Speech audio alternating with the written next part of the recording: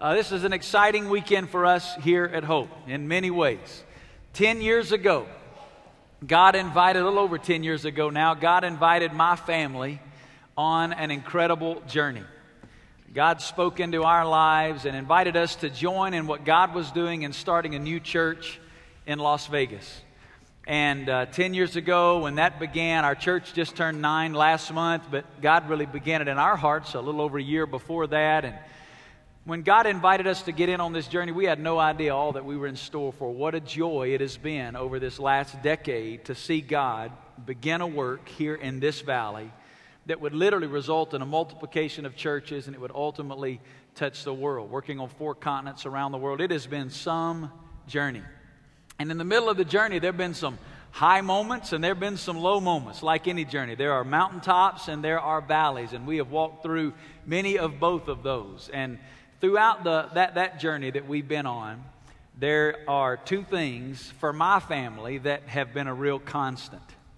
And one of those is the faithfulness of God. Amen? I mean, you know, right? Doesn't matter if it's a good day, a bad day, if it's a mountaintop or a valley, God is always faithful. And at Hope, we have witnessed the faithfulness of God. We have seen God do unbelievable things in the last decade, things that far exceeded our imagination, and it is all rooted and grounded in the faithfulness of God. But another thing that has been a constant for my family over the last decade is we've always been walking along this journey in partnership with another family, Mike and Jennifer Lauren, and their 3 wonderful children. What a joy it has been for this last decade of our lives to be able to walk along this journey together. Just over the last few weeks, as we've kind of reached these decisions and prayed through this process, as God is in the process of now transitioning. As you know, we shared with you a few weeks ago, Pastor Mike and his family, and Mike is going to be the lead pastor in another church. And we've been walking through that transition now for a little while. But as we've been doing that, Mike and Jennifer and I and Christy, we've had the opportunity to talk and just reminiscing and telling the stories and looking back over this last decade of all that God has done. What a joy it has been. What a journey it has been. And so one of those constants for my wife and I and our family is changing right now. And change is always difficult. It is not ever something that we look forward to. But at Hope, we believe that the success of a church is not found in its seating capacity, but that the success of a church is found in its sending capacity. And as a church family, God's called us to be a kingdom church, and we want to be about sending people to join in God's activity to touch the world. So as we are celebrating this weekend 10 years of ministry with Mike and Jennifer, and also, in a sense, we're going to be at the end of the service commissioning them and sending them, as they will be going from us, not leaving, but being sent to join in God's kingdom activity in another part of His kingdom. We'll continue to partner with them. So this weekend, you're going to have the opportunity in just a few moments. I'm going to pray for him, but you're going to get to hear from Pastor Mike. I asked him to take this weekend. This will be his last official preaching as a part of our pastoral team. Won't be his last time. We've already negotiated that into contract with the new church, right? They're going to have to let him come back and speak occasionally. But Mike will be sharing from his heart this morning, and you're going to be very blessed to hear as he does that. Well, it was 10 long years ago that God opened a door for my family and I to be a part of something very, very special. As a third-year seminary student there in the great state of Memphis, Tennessee, God had begun to do a work in my heart. And God had begun to give me a desire in my heart to minister outside of the traditional South. That's all I'd ever known. That's where I'd grown up. God put a desire in my heart to be a part of something brand new. I wanted to be a part of a new work somewhere. God had really given me a desire to be part of a team, to work together with some other guys so I could grow and learn in the ministry as a young pastor. And I guess it was December of 1999, somewhere around in there, Pastor Vance came in and he and I were working together, my friend and actually my boss at that time. We sit down in an office and he began to share with me the opportunity that God had opened up for him and Christy to start a brand new work in the city of Las Vegas. be a part of a church planting team, to leave the South and head west. And as he was sitting there sharing that with me, my heart began to leap and get very excited. And it is as if God had begun to form this shadow or this shape of what he wanted me to be involved in, and then opened up this door of ministry, wide opportunity of service. And to plant a church in the city of Las Vegas, outside of the traditional South, was an incredible opportunity God opened up for me. And God had given me that desire to work outside of the South. And I don't know if you know it or not, but Las Vegas is definitely outside of the traditional South. Vance said we're going to go out as a church planting team together, and we'd like for you and Jennifer to go out with us and be a part of that. At that moment, it was as if God just put those things together, what he had been forming in my heart and an opportunity, and the two met. Of course, I went home and said, Vance, give me a couple days to pray about this. I'm very excited, but I think I probably need to talk to Jennifer a little bit about this, and need to spend some time with the Lord on this. So I went home that afternoon, and I'll never forget it. They're in our apartment in Memphis, and went home and sat down with Jennifer around the dinner table and said, sweetheart, have you heard about what Vance and Christy are going to be doing? And she said, yeah, I've heard about that. That's real exciting, isn't it? Yeah, that's real exciting. And today as I talked to Vance, sweetheart, they've asked us to be a part of it and go with them. My wife's first response at the dinner table, I'll never forget it, was she just started to cry. And I wasn't exactly sure why she was crying in that moment, but now looking back, I think I know there were a couple reasons. One reason is we had never been to Las Vegas, ever. And everything we knew about Las Vegas was not necessarily positive, if you know what I mean. It's not the desire of every young Tennessee boy to start a family in Las Vegas, Nevada. I'll just tell you that. And I think the other reason is she knew in my heart and my voice, even as I shared that, God was in it. And we knew that, and it just seemed to be the direction God was leading our lives. So we took the next couple of weeks and we prayed like we never prayed before, and we sought the face of God and said, Lord, is this indeed the plan you have for our lives? And without question, God confirmed from his word and from circumstances and others that this was indeed the door of opportunity he'd opened for our family to come to Las Vegas and be a part of this team. So I went back to Vance and a few weeks later and said, man, we prayed about it, and we want you to know we are in. We can't wait to be a part of this. And we had no idea what we were signing on for. So that spring, this was in January, I guess, that spring, about May, maybe middle May, late May, we'd already been in this process for a couple months, so Jennifer and I decided we might want to visit Las Vegas. You know, we'd never been here before. All we had seen was on television. So we had a little vacation planned when I was near the end of seminary. So we decided we'd come to Las Vegas for the very first time. I never will forget, we had somebody recommend a couple places to stay, and I'll never forget that first time flying from Tennessee, where it's green and trees and grass, and flying into the Las Vegas Valley for the first time and kind of looking out that plane window and thinking, man, it's different here. It looks kind of different. So we landed there at McCarran Airport and got out, and I never will forget just walking out of that plane and looking around and saying, where is the grass? Where are the trees? Where is the water? And then we spent a little time here and we said, where is Chick-fil-A? There's no Chick-fil-A here. So we left McCarran Airport our first day, and we were headed to the hotel, as someone had recommended this hotel to us, and maybe you've heard of it. It was called the San Remo. Anybody ever heard of that? Obviously, you've heard of that.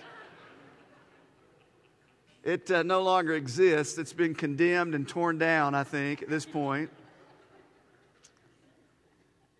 So we went to the San Remo, and our first day there, we kind of walked in. It was May. It was late May. It was hot. It was at least 90 degrees, 95 degrees, something like that. So we thought, we'll just go spend our first afternoon by the pool, and went out by the pool, and it was shut down, closed for repairs. That's fine. We actually went to a neighboring hotel and swam in their pool, but we didn't tell anybody about it, so it's confession time. That night we were in our room, and again it was hot, and we woke up about 2:30 that night, and the air conditioning had froze over. So it was literally 95 to 100 degrees. In the middle of the night we had to swap rooms. That was all right, no big deal. So my wife gets up the next morning, our first morning in Vegas, and she decides she'll go out for a jog on the streets of Las Vegas early in the morning. Nobody told us, all right? So she's out jogging, and she notices all this literature all over the streets. She thought maybe it's a gospel tract. Maybe somebody's been sharing the gospel, or maybe it's a map to the stars, of the homes of the stars, or something like that. So, of course, she picks them up and checks them out, and you know what it was. I'll never forget, she comes back in the hotel that morning. I was still there, and she says, "Honey, whatever you do, you are not going outside this hotel early in the morning. You won't believe what I saw out there." So we've been here about 24 hours at that point, and I'll just be absolutely honest with you. We're saying something to the effect of, "Lord God, what have we got ourselves into? This is totally out of our comfort zone. It's not what we're used to." But we knew that God had called us here. We knew that without any doubt. Now, I won't say there was almost a phone in my hand to call Vance and say, "Bro, we need to think about this. I'm not sure we're in."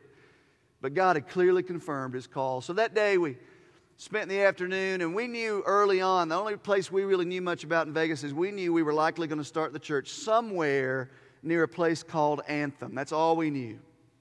So we got out in our rental car, and we found this street called Eastern Avenue. So we just started driving on Eastern Avenue. We drove south, and as we began to get off the strip, we just were really looking for anything normal. Is there anything normal around here?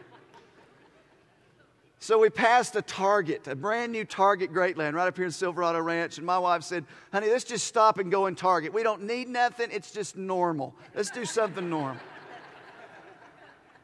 So we get out and spend a few minutes in Target, kind of meet some people. Then for lunch, we went over to a little restaurant. I don't think it's even in business anymore, called the Five and Diner. It was right over here on Eastern and Pebble. And we just went in there and said, "Let's just sit down for some lunch." And we just began to pray together because we were just really out of our comfort zone. And for whatever reason, right there, it was one of those God moments in Five and Diner. As we sit there praying together, and we sit there over a hamburger and a milkshake, it's as if God just sat down in that booth with us and said, "It's going to be okay." It really was. It was a God moment. And He reconfirmed right there in that little booth, "This is where you're supposed to be. I've got everything worked out. Just trust me." And right there in that diner, Vegas for us became home. So we got out and spent a little more time and drove around some neighborhoods and saw that people really do live in houses in Las Vegas and not in casinos. And we went up on Mount Charleston and saw some trees and felt a little bit better. And God just really began to change our hearts, and Vegas became home. And that's the way it's been for the last 10 years. God's planted a stake in the ground very firmly, and without question, we have been where we're supposed to be for the last 10 years. So we went back to Memphis, and things really started happening. We graduated seminary, and the team came together, and we moved to Atlanta, Georgia. That summer, Jennifer and I got pregnant with our second child, and things were happening. We went to First Baptist Woodstock and spent a few months there, and the team, myself and Pastor Vance and Pastor Jeff, we came together with our families and began to plan for our big adventure of going to Las Vegas. And then in January of 2001, the team hit the field. Here we are, ready to take Las Vegas and Sin City by storm. These guys from Tennessee and Alabama are ready to hit Las Vegas. And here's our team picture. I don't want to throw this up on the screen. There we are. The Beverly Hillbillies hit Las Vegas. I know we look a little different than 10 years ago, and Vance has said it, and I'll just say it again to be very clear. God could not have chosen three guys that knew less about church planning than the three guys He chose. God chooses the foolish things, right, of this world. But He called us and He chose us to be a part of this work. So we hit the field in 2001, and man, we were just praying like crazy. And God, what are we supposed to do? Lord, what's our next step? We know You've called us here, and we need clarity and direction and wisdom. And Man, in those early days, God just confirmed something very clearly in our heart, that He was more concerned with teaching us a heart of dependence and a heart of trusting Him than our elaborate plans. We didn't have a lot of elaborate plans, but God taught us to trust Him from the very beginning. He had called us to join something He was doing. It wasn't what we were doing, it's something He was doing. So we prayed and we prayed and we prayed some more. And then in February of 2001, we started our very first small group Bible study there in Vance's home. And you've heard him mention it several times. There'll be a picture on the screen so you can just see it. It looks a little different than it does now. But that was in February. 18 adults came together there in Vance's home. And man, it was absolutely one of those, again, God moments. It was just a glorious time of beginning to see what God had put in our heart and the vision He had put in our heart becoming a reality before our very eyes. Vance opened up his Bible and began to preach out of the book of Acts. And as I sat there, it was literally like we were living out the book of Acts. We were getting to experience that sense of fresh, new activity of God. And we got to be a part of it.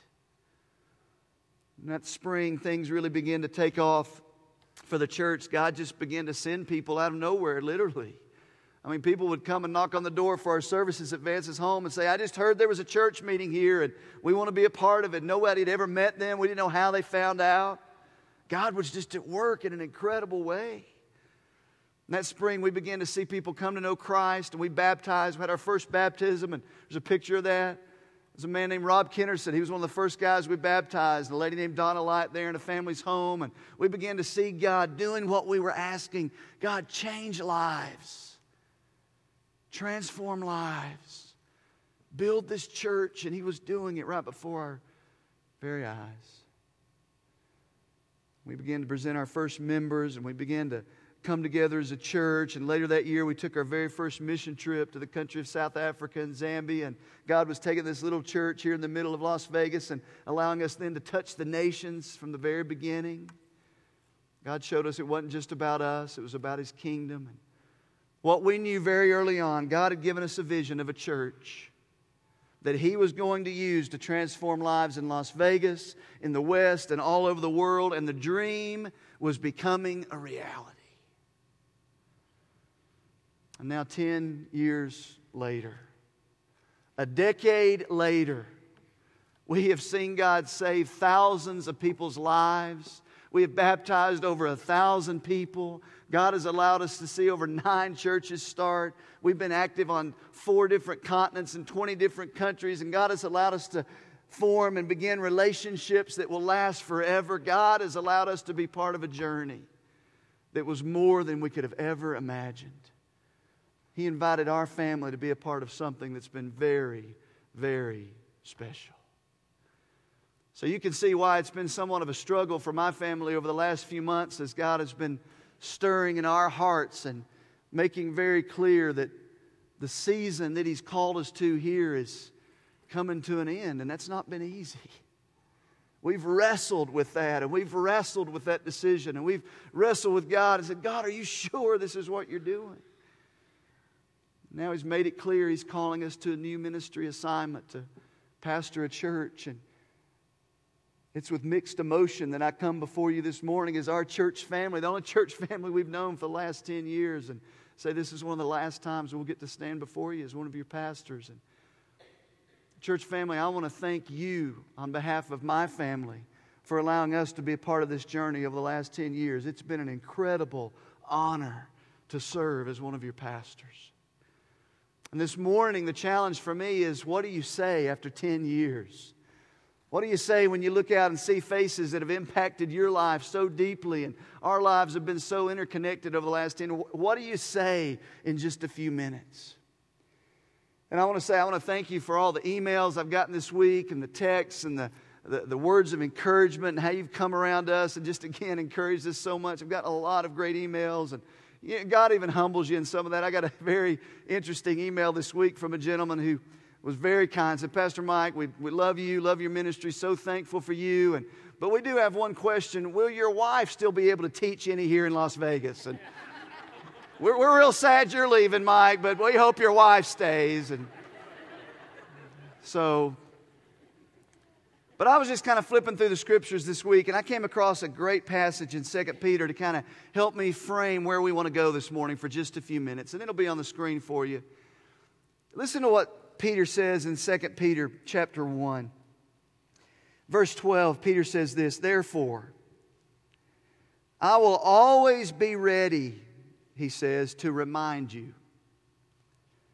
He said, "I'll always be ready to remind you of these things, even though you already know them and have been established in the truth which is present with you." He says, "I consider it right, as long as I'm in this earthly dwelling, to stir you up by way of reminder." Peter says, it's not necessarily my job to always be teaching you something new. Peter says, what I want to do is always be diligent to remind you of some things. So this morning, all I really want to do is, just as Peter says, is I want to stir you up. I want to encourage you by way of reminder.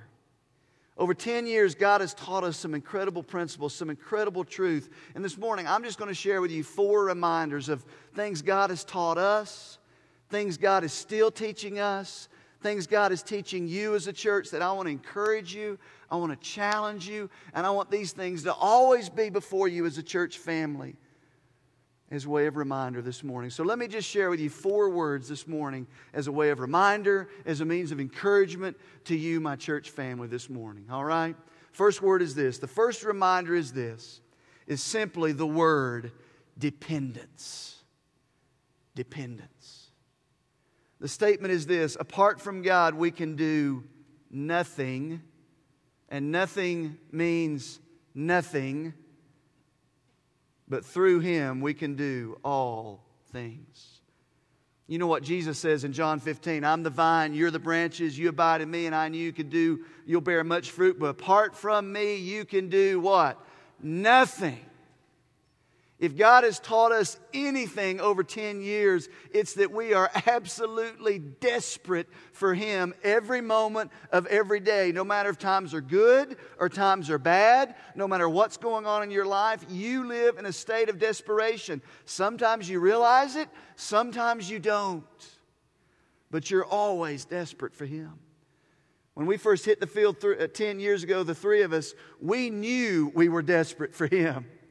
We were on our face saying, God, you've called us to do something we cannot do. It is bigger than us. God, you've got to do this or we are sunk. We knew we were desperate. And we spent those early days on our faces before God saying, Lord, what do we do next?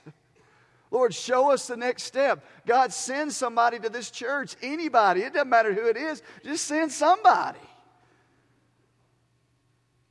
Over the last 10 years, we've had the days as pastors and as a staff team and days of not knowing what was next, and days of highs and days of lows. As Vance said, man, you can have the highest highs and the lowest lows and all in the same day.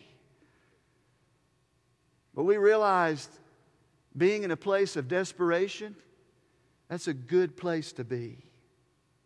You know why? Because a place of desperation always teaches you dependence. And that's exactly where you need to be.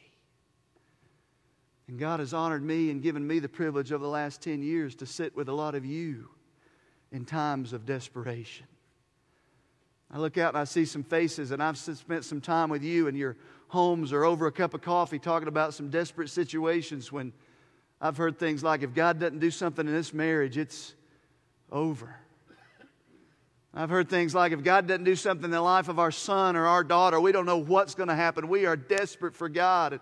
If God doesn't come through financially, we don't know what's going to happen. If God doesn't save my neighbor, I don't know what's going to happen. We've been praying for that neighbor. We don't know what's the next step in our lives. God is doing something and we don't know what, but we are in a place of desperation. Listen, church. Being in a place of desperation is a good place to be as long as it teaches you dependence. Right? And we're 10 years along as a church, and we've seen some incredible success. But let me say this very clearly as a pastor that loves you. You as a church family are just as desperate for God today as we were 10 years ago, and that will never change. Don't ever forget the fact that apart from Him, you can do nothing. There's a sober warning in the Old Testament You say, well, I knew he'd get the Old Testament in there somewhere. Well, you're right. In 2 Chronicles, there's a king named Uzziah.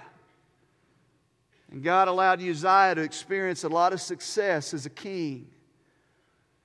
But then some things changed in Uzziah's heart because of his success. Here's what the Bible says. 2 Chronicles 26, hence his fame spread afar, for he was marvelously helped until he was strong. But when he became strong, his heart was so proud that he acted corruptly, and he was unfaithful to the Lord his God. It's a sobering reminder, church. Don't let success or strength or prosperity or the blessing of God somehow make you think that you don't need Him as much as ever. We are more desperate for God than ever. Don't ever forget that. Dependence. Apart from Him, we can do nothing. Second word is this. Second truth is simply the word generosity. Generosity. Live ready to make a difference in the lives of others. Psalm 67 says this, God blesses us that all the ends of the earth may fear Him. God has taught us generosity over the last 10 years. I want to encourage you as a church family, you have become a generous church. Your renown and your recognition as a generous church, I want you to know, is known all over the world. I wish you could hear when we get to travel overseas in some different places of how Hope Baptist Church is looked on by people all over the world. What a generous, giving church. I hear so many people all over the world say, thank God for that church in Las Vegas, Nevada. What a generous people. God has taught you, and you are a generous people. Don't ever forget generosity. How could you forget it? You'll never forget this, right? That thing Vance does. I mean, no matter where I am, I'll never forget. It's kind of weird, kind of funny, but this is the way we live. With everything on our fingertips, ready to make a difference in the lives of other people. Listen, you as a church get it that we are blessed to be a blessing.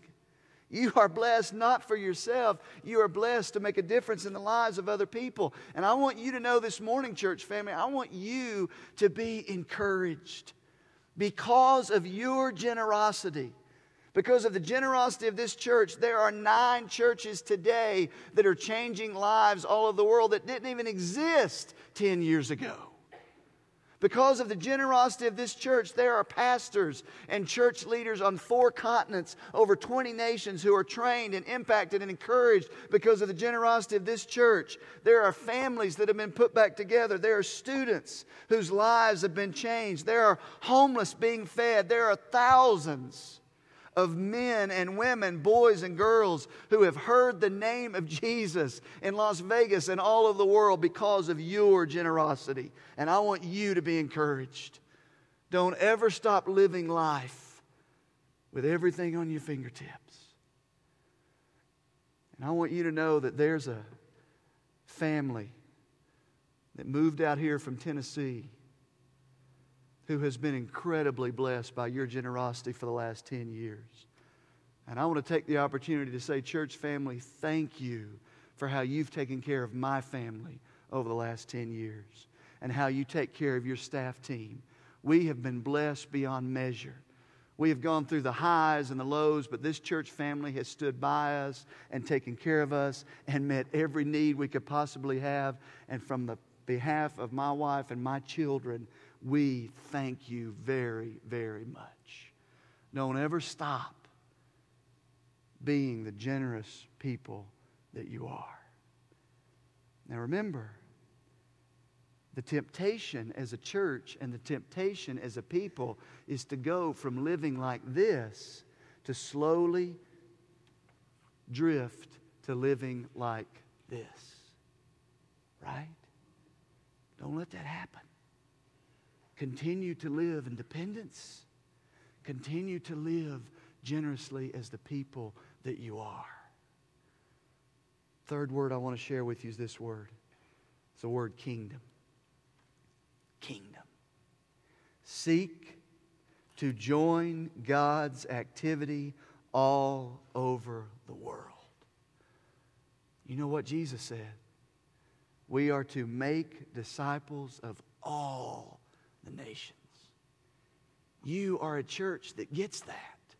You are a church that gets that it's not just about growing our church, it's about the kingdom of God. And you as a church have sacrificed. You as a church have given. You as a church have gone. You are a kingdom-minded people. And I want to encourage you, the world is a different place because of this church. Vance said it earlier. You're alive in the greatest days of the history to be a Christian, to be a Jesus follower, because what God is doing all over the world, and He is inviting you to be a part of it. Hope Baptist Church, you are a kingdom-minded people. Don't ever change. Don't ever change. And I know without any doubt that when some of you get to heaven, you're going to meet people that you've never met before. And they're going to come up to you and they're going to say, you don't know me. You've never met me. But thank you for being a part of that church. Thank you for giving, sacrificing, serving. I'm from Zambia. I'm from Thailand. I'm from Laos. I'm from North Las Vegas. I'm from Summerlin. I'm from Pahrump. I'm from Tucson. I'm from wherever. But I'm here. God used you. And God used your church to make a difference. And that's why I'm here today.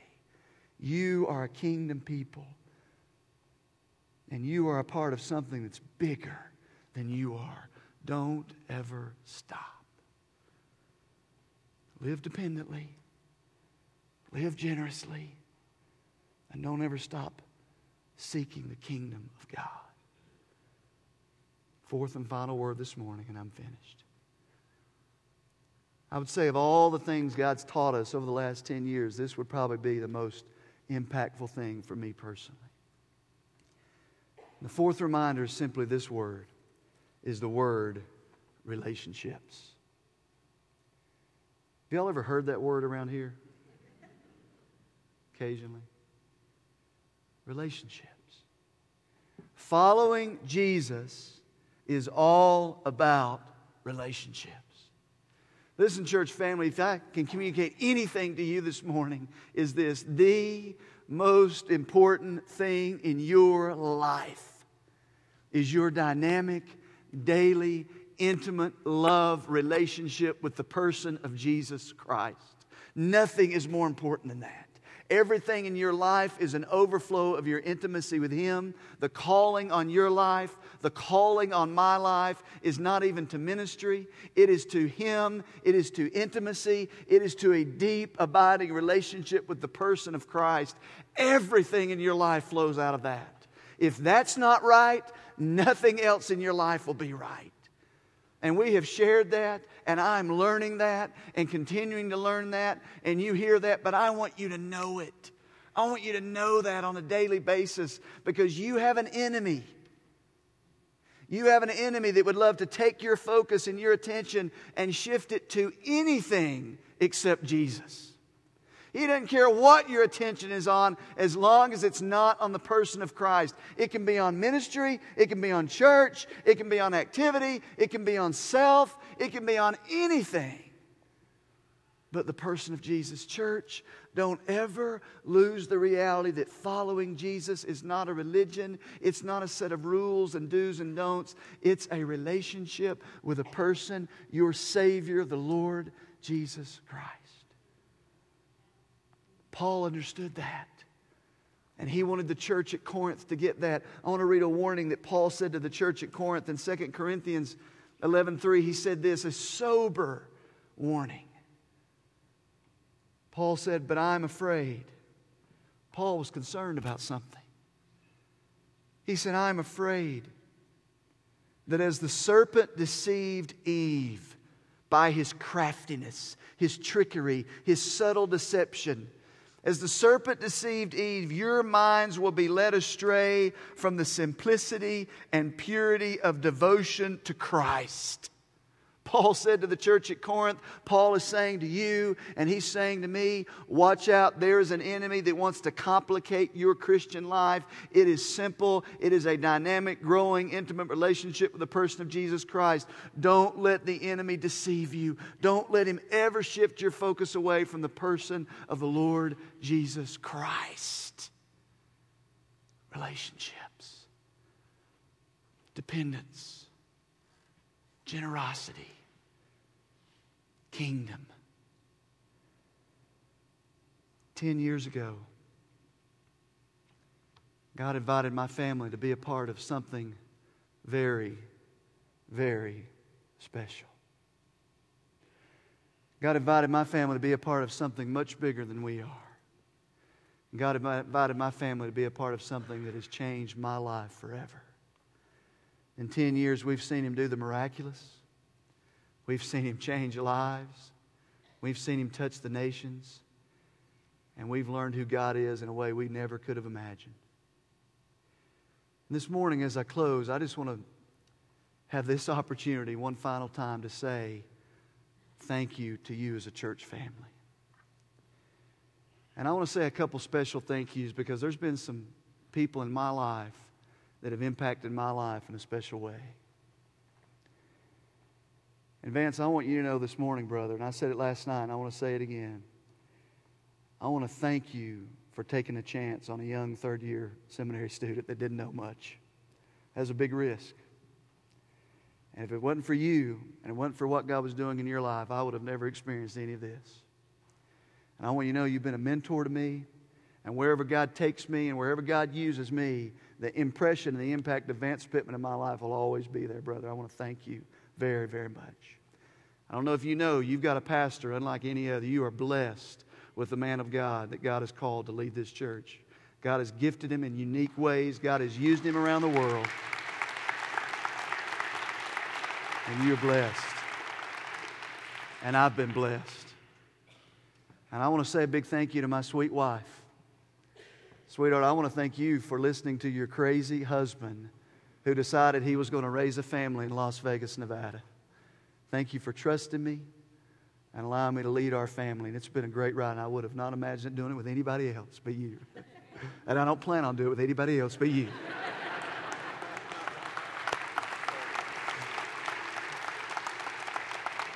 And I want to say to the staff team that I've had the privilege of walking alongside for the last 10 years, thank you. You are the greatest staff in America. And it has been a joy to serve in the trenches and to be in the foxhole with you guys for the last 10 years. Church family, I want you to know God's blessed you with an incredible staff. Pray for them, walk alongside them, love them. You are blessed with the staff team that you've been given here. And I want to say finally, church family, thank you for the incredible honor. I consider it an honor to have been called one of the pastors at Hope Baptist Church. That's one of the greatest honors God could have ever given me. And you have trusted me with mistakes and highs and lows and ups and downs over the last 10 years. But I want to thank you for investing in me and investing in my family. I'm who I am today because of the Lord Jesus and because of this church. Thank you very, very much this morning. I love you.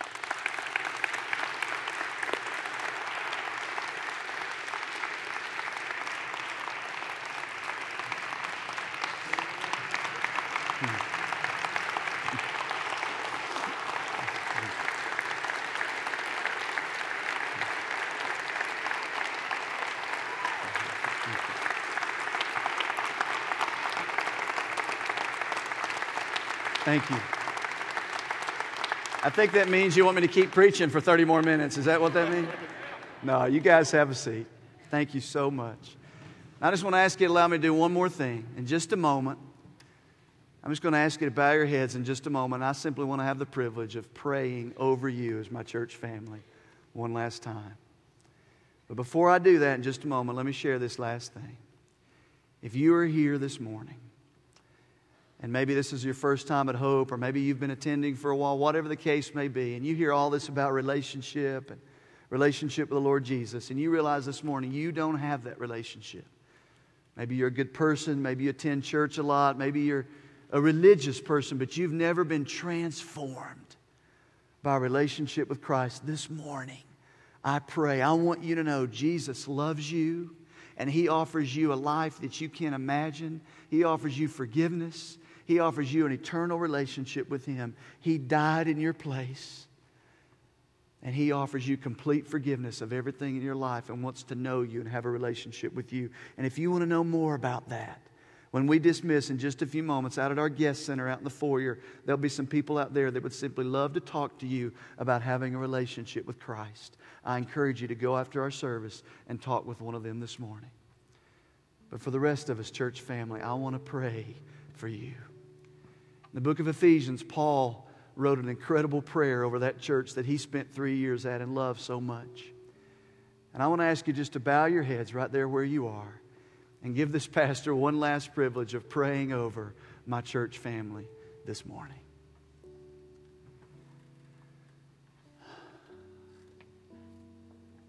Father in heaven, I thank you for this God moment. And God, I thank you for this group of believers called Hope Baptist Church. And I thank you for this, my church family. And God, I want to pray over them the words of the Apostle Paul from the Word of God in Ephesians 3 when Paul said, "For this reason I bow my knees before the Father, that He would grant you. I pray that He grants you, Hope Baptist Church, according to the riches of His glory, that you would be strengthened with power through His Spirit in your inner man, so that Christ may dwell in your hearts through faith, that you will be rooted and grounded in love and able to comprehend with all the saints what is the breadth and the length and the height and the depth, and to know the love of Christ which surpasses knowledge. And now to Him who is able to do exceedingly abundant, far beyond all that we can think or ask, according to the power that works within us. To Him be the glory in the church and in Christ Jesus to all generations, forever and ever and ever. Amen." Lord Jesus, I pray this prayer over these people. God, I love you and I love this church. Glorify your name and make your name known through this body of believers. In the name of Jesus, we pray together. Amen. Amen. I love you, church family.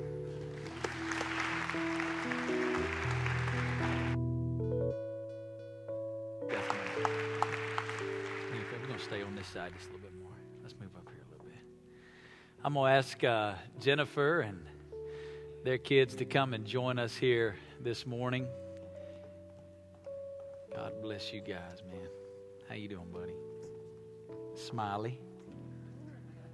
You guys, come on. Miss Jennifer, good to see you this morning. What a special family. Amen. We want to do one more thing this weekend as we have an opportunity to pray over this family and to send them and commission them.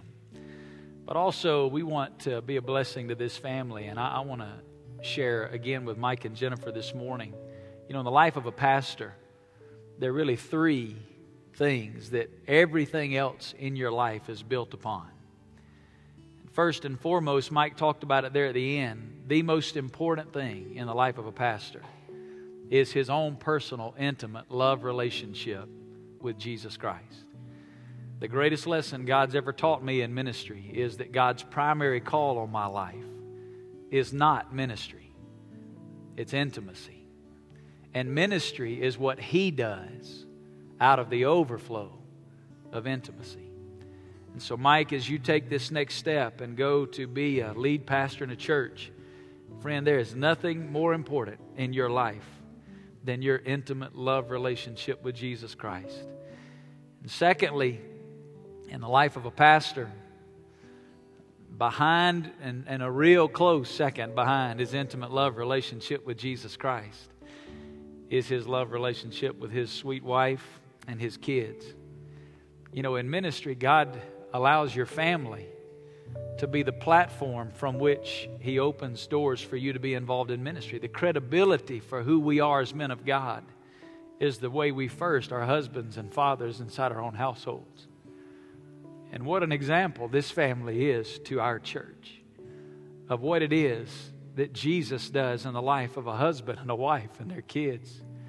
What a joy it's been to watch them and to learn from them and to be challenged by them over the last 10 years. And Mike, as you take this next step and we send your family, I know you won't forget, but don't ever forget. The most important thing next to Jesus is this group standing right around you. And we love you guys. And then thirdly, as a pastor, it's your commitment to study and to teach the Word of God, to be a preacher of the gospel of Jesus Christ. Everything is built on those. So in each service this weekend, so that this isn't repetitive for us, we're giving Mike something a little different, all right? Last night, we gave Mike a copy of God's Word. We gave Mike a Bible that we presented to him, and it was a symbol of that intimate love relationship with Jesus as he spends time in God's Word. You see, the challenge for a pastor is sometimes you begin to spend time to study the Bible, to teach it, but not as just an intimate love relationship to know God. And so we gave Mike a Bible, and we also gave Mike, I made his boys hold it last night. I won't make you do it this morning. But at the fellowship we had Friday night, a lot of people wrote notes on a picture that we presented to Mike and his family last night. But then this morning, we're giving Mike something different. This is a 6-volume commentary set written by William Barclay. And Barclay is a great word scholar. He knows the Greek New Testament, and a lot of the word pictures that we give you come through our study of the Scriptures and our reading of the writings of William Barclay. And so, Mike, this morning we want to present you with the complete set of William Barclay's study as a symbol of your commitment to continue to study and expound the truths of God's Word. So I want to ask some of our pastors to come and join me, and I want you to, just in faith, extend your hand as if we are laying hands on this family this morning to pray for them and to send them out from our church. So let's pray together. Lord Jesus, we come before you today. And God, we thank you for this family.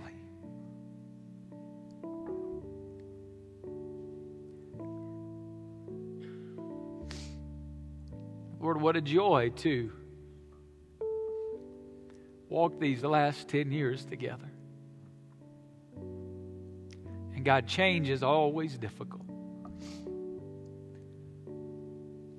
But Lord, the Great Commission demands that we be ascending people. And God, we thank you today for the privilege of being able to have loved this family and journeyed with this family and poured into this family and been poured into by this family. And now, Lord, we thank you for the privilege of being able to send this family, to commission them afresh and anew and to send them out. Lord, not leaving, but being sent as missionaries, as a pastor and his family, to go and plant their lives and invest in a church that will touch its city and the world for the glory of Jesus Christ. God, I pray you'd put a hedge of protection around this family. Guard this marriage. Lord, the enemy would love to destroy. But God, this morning, thank you that greater is He that is in us than he that is in the world. And we pray a hedge of protection around this family. We love them. I pray for these children, God, that as you raise them up, they become mighty men and women of God for your glory. Lord, we love you. And we bless you. It's in the name of Jesus Christ we pray. And all of us say together, amen. Amen. Let this family know again how much you love and appreciate them.